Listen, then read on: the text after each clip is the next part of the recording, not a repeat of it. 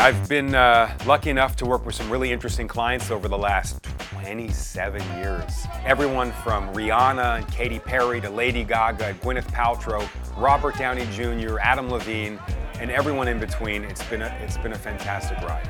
Celebrities and school teachers, they're the same. At the end of the day, they respond in the exact same way when it comes to pain and soreness. I've got 5 really helpful tools to help us stay active and make sure that pain does not get in the way of us being active. So the first is walking. Keeping your body in movement is one of the best forms of medicine you could ever do. Keeping your joints lubricated, helping manage our body weight, which reduces the load that we're putting on our joints. So walking is a very effective tool. The second is I use a product called CBD Medic, and CBD Medic is the first FDA-registered topical.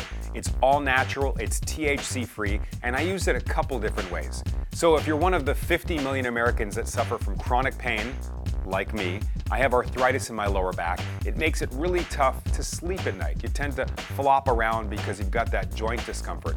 So I'll use CBD Medic at night to help take the edge off of my pain and discomfort so I can sleep deeper and I can sleep longer.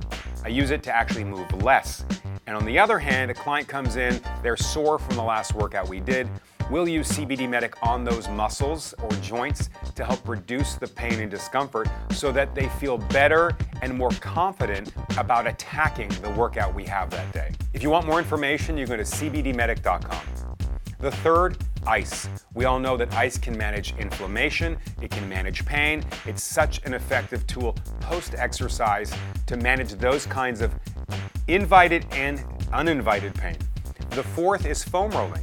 It's a form of self-massage, and it's a great way to help reduce delayed onset muscle soreness, or the muscle pain that we get 48 hours after an intense workout. And last but not least is strength training. Not any strength training, but very specific strength training that targets the muscles of the back of our body. We tend to neglect everything we don't see in the mirror. So strengthening your upper back, your lower back, the back of your arms, the back of your thighs, and your glute muscles can help you move in a more functional way and can help navigate through different pains and aches you have to be more active and to be more pain-free.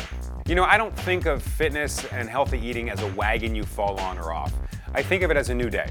So if yesterday or the day before that, you didn't eat well, you were sedentary, you didn't sleep well, you don't necessarily have to revamp your entire lifestyle. It's about small changes that lead to permanent habits.